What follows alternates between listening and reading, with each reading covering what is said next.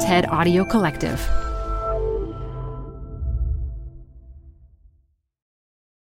Not to brag or anything, but I was a 3-sport varsity athlete in high school: soccer, basketball, and track, later softball. Not that I was good. Well, I kind of was. But here's why sports meant so much to me. I loved the teamwork. I loved that it was competitive. I loved seeing myself and my teammates improve with practice.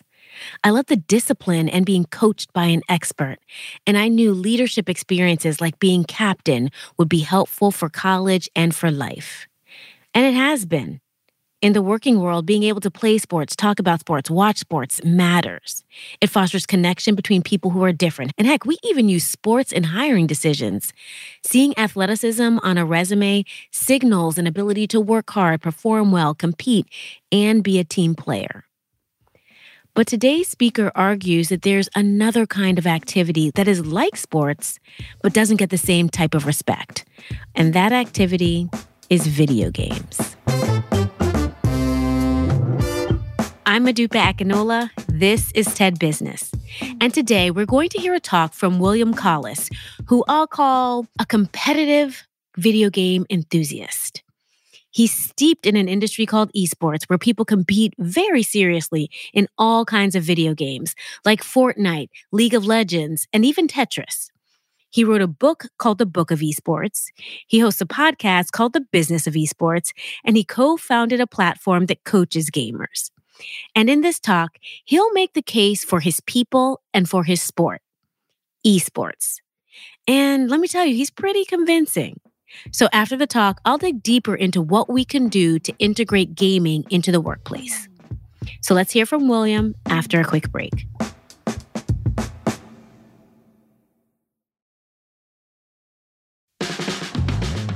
This show is brought to you by Schwab.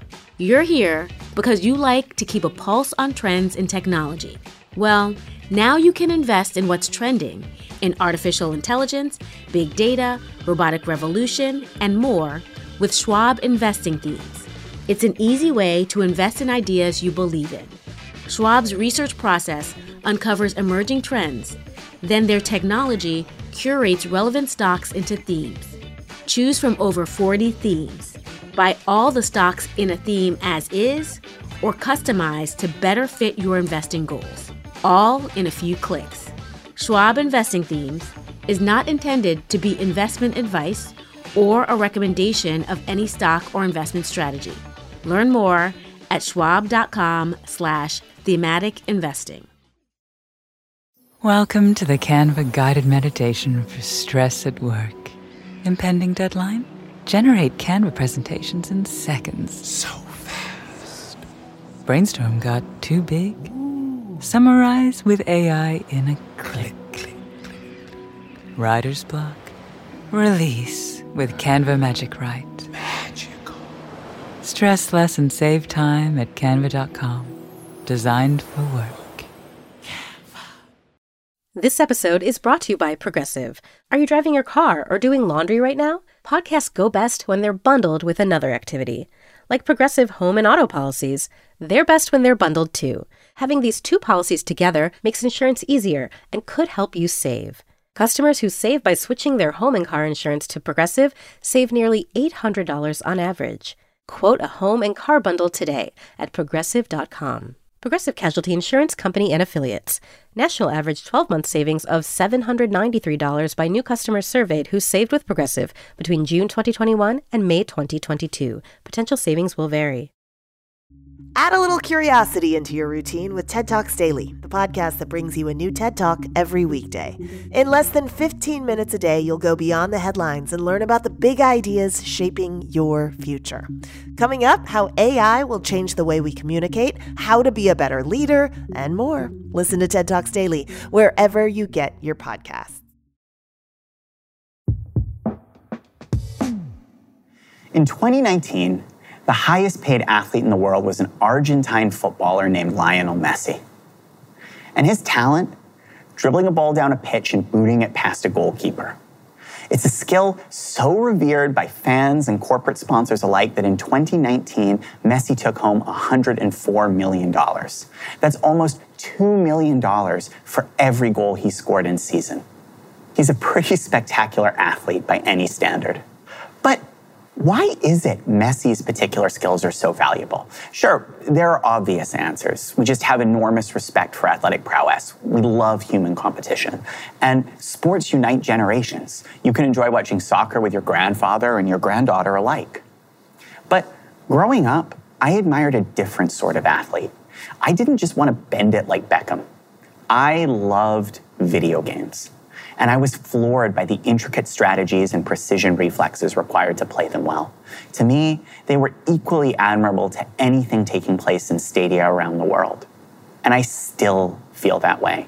Today, I still love video games. I founded successful companies in the space, and I've even written a book about the industry. But most importantly, I've discovered I'm not alone. Because as I've grown up, so is gaming. And today, millions of players around the world meet to compete in gaming centers. And large gaming tournaments like the League of Legends World Championships can reach over 100 million viewers online. That's more than some Super Bowls. And Lionel Messi isn't the only pro getting played for his skills. Top gaming teams can take home $15 million or more from a single tournament, like Dota's Invitational. And all this is why traditional sports stars, from David Beckham to Shaquille O'Neal, are investing in competitive games, transforming our industry, now called esports, into a $27 billion phenomenon almost overnight. But despite all this, the skills required to be a pro gamer still don't get much respect. Parents hound their gaming-loving kids to go outside, do something useful, take up a real sport. And I'm not saying that physical activity isn't important or that esports are somehow better than traditional sports. What I want to argue is that it takes real skill to be good at competitive video games. So let's take a look at the skills required to win in Fortnite, League of Legends, Rocket League, some of today's most popular esports. Now, all of these games are very different. League of Legends is about controlling a magical champion as they siege an opposing fortress with spells and abilities. Fortnite is about parachuting into a 100-person free-for-all in a tropical island paradise. And Rocket League is soccer with cars, which, while it may sound strange, I promise is incredibly fun. And yet all of these three esports, despite their differences, and most competitive games actually, have three common categories of skill. And I'm going to take you through each in turn. The first type of skill required to master esports is mechanical skill, sometimes referred to as micro. Mechanical skill governs activating and aiming in-game abilities with pixel-perfect accuracy. And I'd most liken mechanical skill to playing an instrument like piano. There's a musical flow and a timing to predicting your opponent's actions and reactions, and crucially, just like piano, top esports pros hit dozens of keys at once. Gamers regularly achieve APMs, or actions per minute, of 300 or more, which is roughly one command every fifth of a second. And in particularly mechanically demanding esports like StarCraft, top pros achieve APMs of 600 or more, allowing them to literally control entire armies one unit at a time. To give you an idea of how difficult this is, imagine a classic game like Super Mario Bros. But instead of controlling one Mario, there are now 200. And instead of playing on one screen, you're playing across dozens, each set to a different level or stage. And now Mario can't just run or jump, but he has new powers, teleportations, cannon blasts, things like that have to be activated with split-second timing. Yeah, it is really hard to play mechanically demanding esports like StarCraft well. Now, the second category of skill required to master esports is strategic skill, sometimes called macro. And this governs the larger tactical choices gamers make. And I'd liken strategic skill to mastery of chess. You have to plan attacks and counterattacks and manipulate the digital battlefield to your advantage. But crucially, unlike chess, esports are constantly evolving. A popular esport like Fortnite can patch almost every week. And even the most competitive esports, like Rainbow Six Siege, update every quarter. And these changes aren't just cosmetic. They introduce new abilities, new heroes, new maps. Constant change requires adaptivity. It asks esports pros to do more than just practice, but to theorize and invent. Now, gamers call this constantly evolving suite of strategies the meta, short for the metagame. And it would be like if every few weeks the rules of basketball fundamentally evolved. Maybe three-pointers are now worth 5 points, or NBA pros can dribble out of bounds. If this happened, basketball would permit for new strategies to win games. And the teams that discovered these new strategies first would have a big, if temporary, advantage. And this is exactly what happens in esports every time there's a patch or update. Competitive gaming rewards its most creative and unconventional thinkers with free wins. Now, the last category of skill required to be good at esports is leadership, sometimes referred to as shot calling. Esports pros are constantly in private voice chat communications with their teammates, supplemented by a system of in-game pings. This is what allows a team of League of Legends pros to coordinate a spectacular barrage of 5-man ultimates, flashing in to capitalize on a minor mispositioning by their opponents. And leadership skill is also what allows game captains to rally their teammates in moments of crisis and inspire them to make one last risky all-in assault on the opposing base. And I'd argue this is the same type of leadership exuded by executives and team captains everywhere. It's the ability to seize opportunity, clearly and decisively communicate decisions, and inspire others to follow your lead. And all these three categories of skill, mechanical, strategic, and leadership, they have a crucial element in common. They're all almost entirely mental.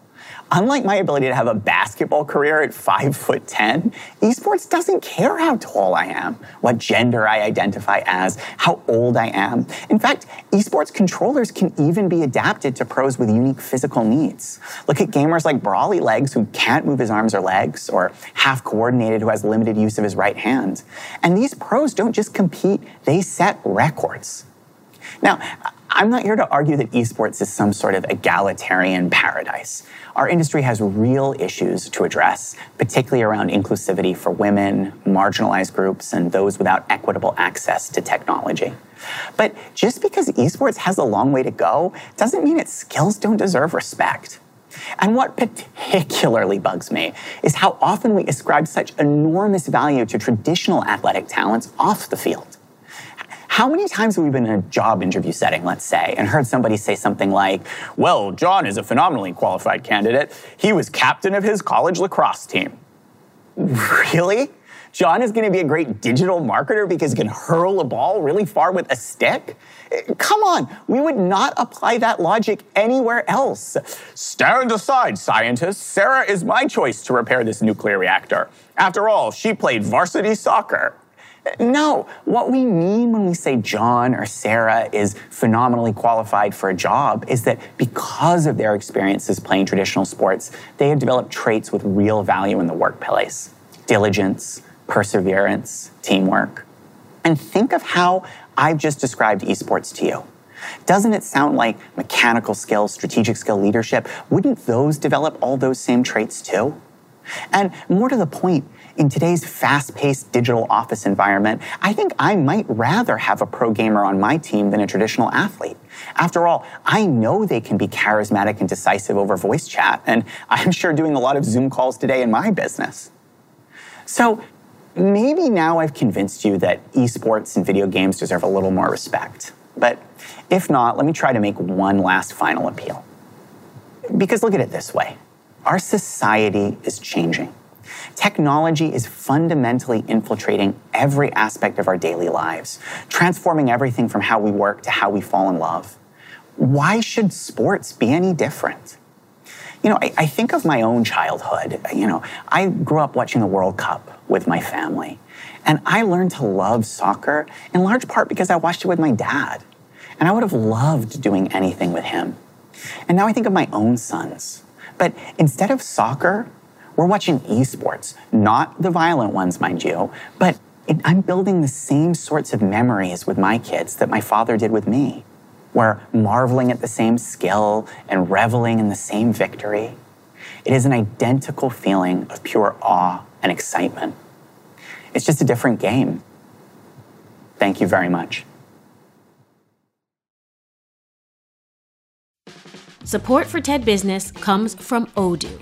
What's Odoo?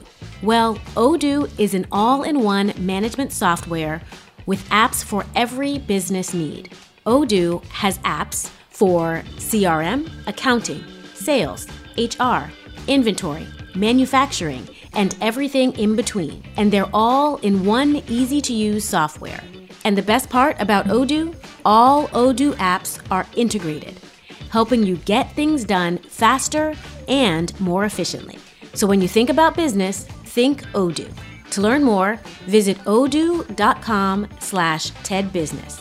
That's odoo.com/TEDbusiness.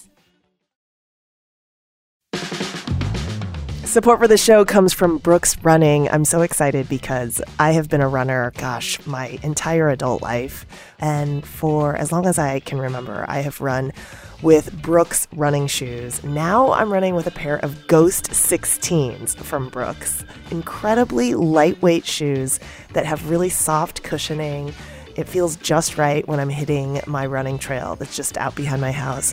You now can take your daily run in the better than ever Ghost 16. You can visit brooksrunning.com to learn more. I just want to start off by saying I so hear you, William. I really do, because I've always had an affinity for sports, and I was raised at a time where there were stereotypes against what it meant to be a video game player. And I really appreciate William opening my eyes to see the richness of this booming industry and how much we can actually learn from video games. So building on William's ideas, I think there are really valuable ways we can integrate video games into the workplace. And here are a few. Ropes courses, field days, softball teams. Companies use these all the time to bond people. But not everyone is physically inclined, physically able, or even physically around these days. So instead, what if you offer gaming as another way for people to connect? Think of all the benefits. Different people get a chance to lead, not just the uber athletic like me. But let's not forget the changing times. Through gaming, people can connect remotely and learn to use digital tools to bond. And not only that, but instead of exposing your coworkers to your sweaty, funky self, you don't even need to be yourself. You can take on an avatar and a new persona as a player, allowing you to see things from a different perspective in the process. So next time you're organizing an offsite, instead of the usual trust fall, try to find a video game that builds trust. So you can use video games to help people connect, but you might also be able to use them to identify the right people for a job. I came across a tweet, and I quote, "I firmly believe that I learned more about building businesses from playing StarCraft than I learned from business books." That was a quote from Toby Lutka, the CEO of Shopify. And he's not the only one who feels this way. John Seeley Brown, an organizational researcher, once said he would rather hire a high-level World of Warcraft player than an MBA from Harvard. I don't know, John, but I think I get your point, which is that the skills you build in certain video games can map really well to certain roles in organizations. So here's my recommendation for hiring. Open your mind, because a raid leader for World of Warcraft may be the perfect person for the job you're trying to fill. And here's my recommendation for myself right now. I don't really know what World of Warcraft is, and I'm not about to go play it. But it's certainly the case that if I come across it on someone's resume, or if somebody is avidly talking about it, like I used to talk about sports, I'm going to have a new perspective on what they bring to the table.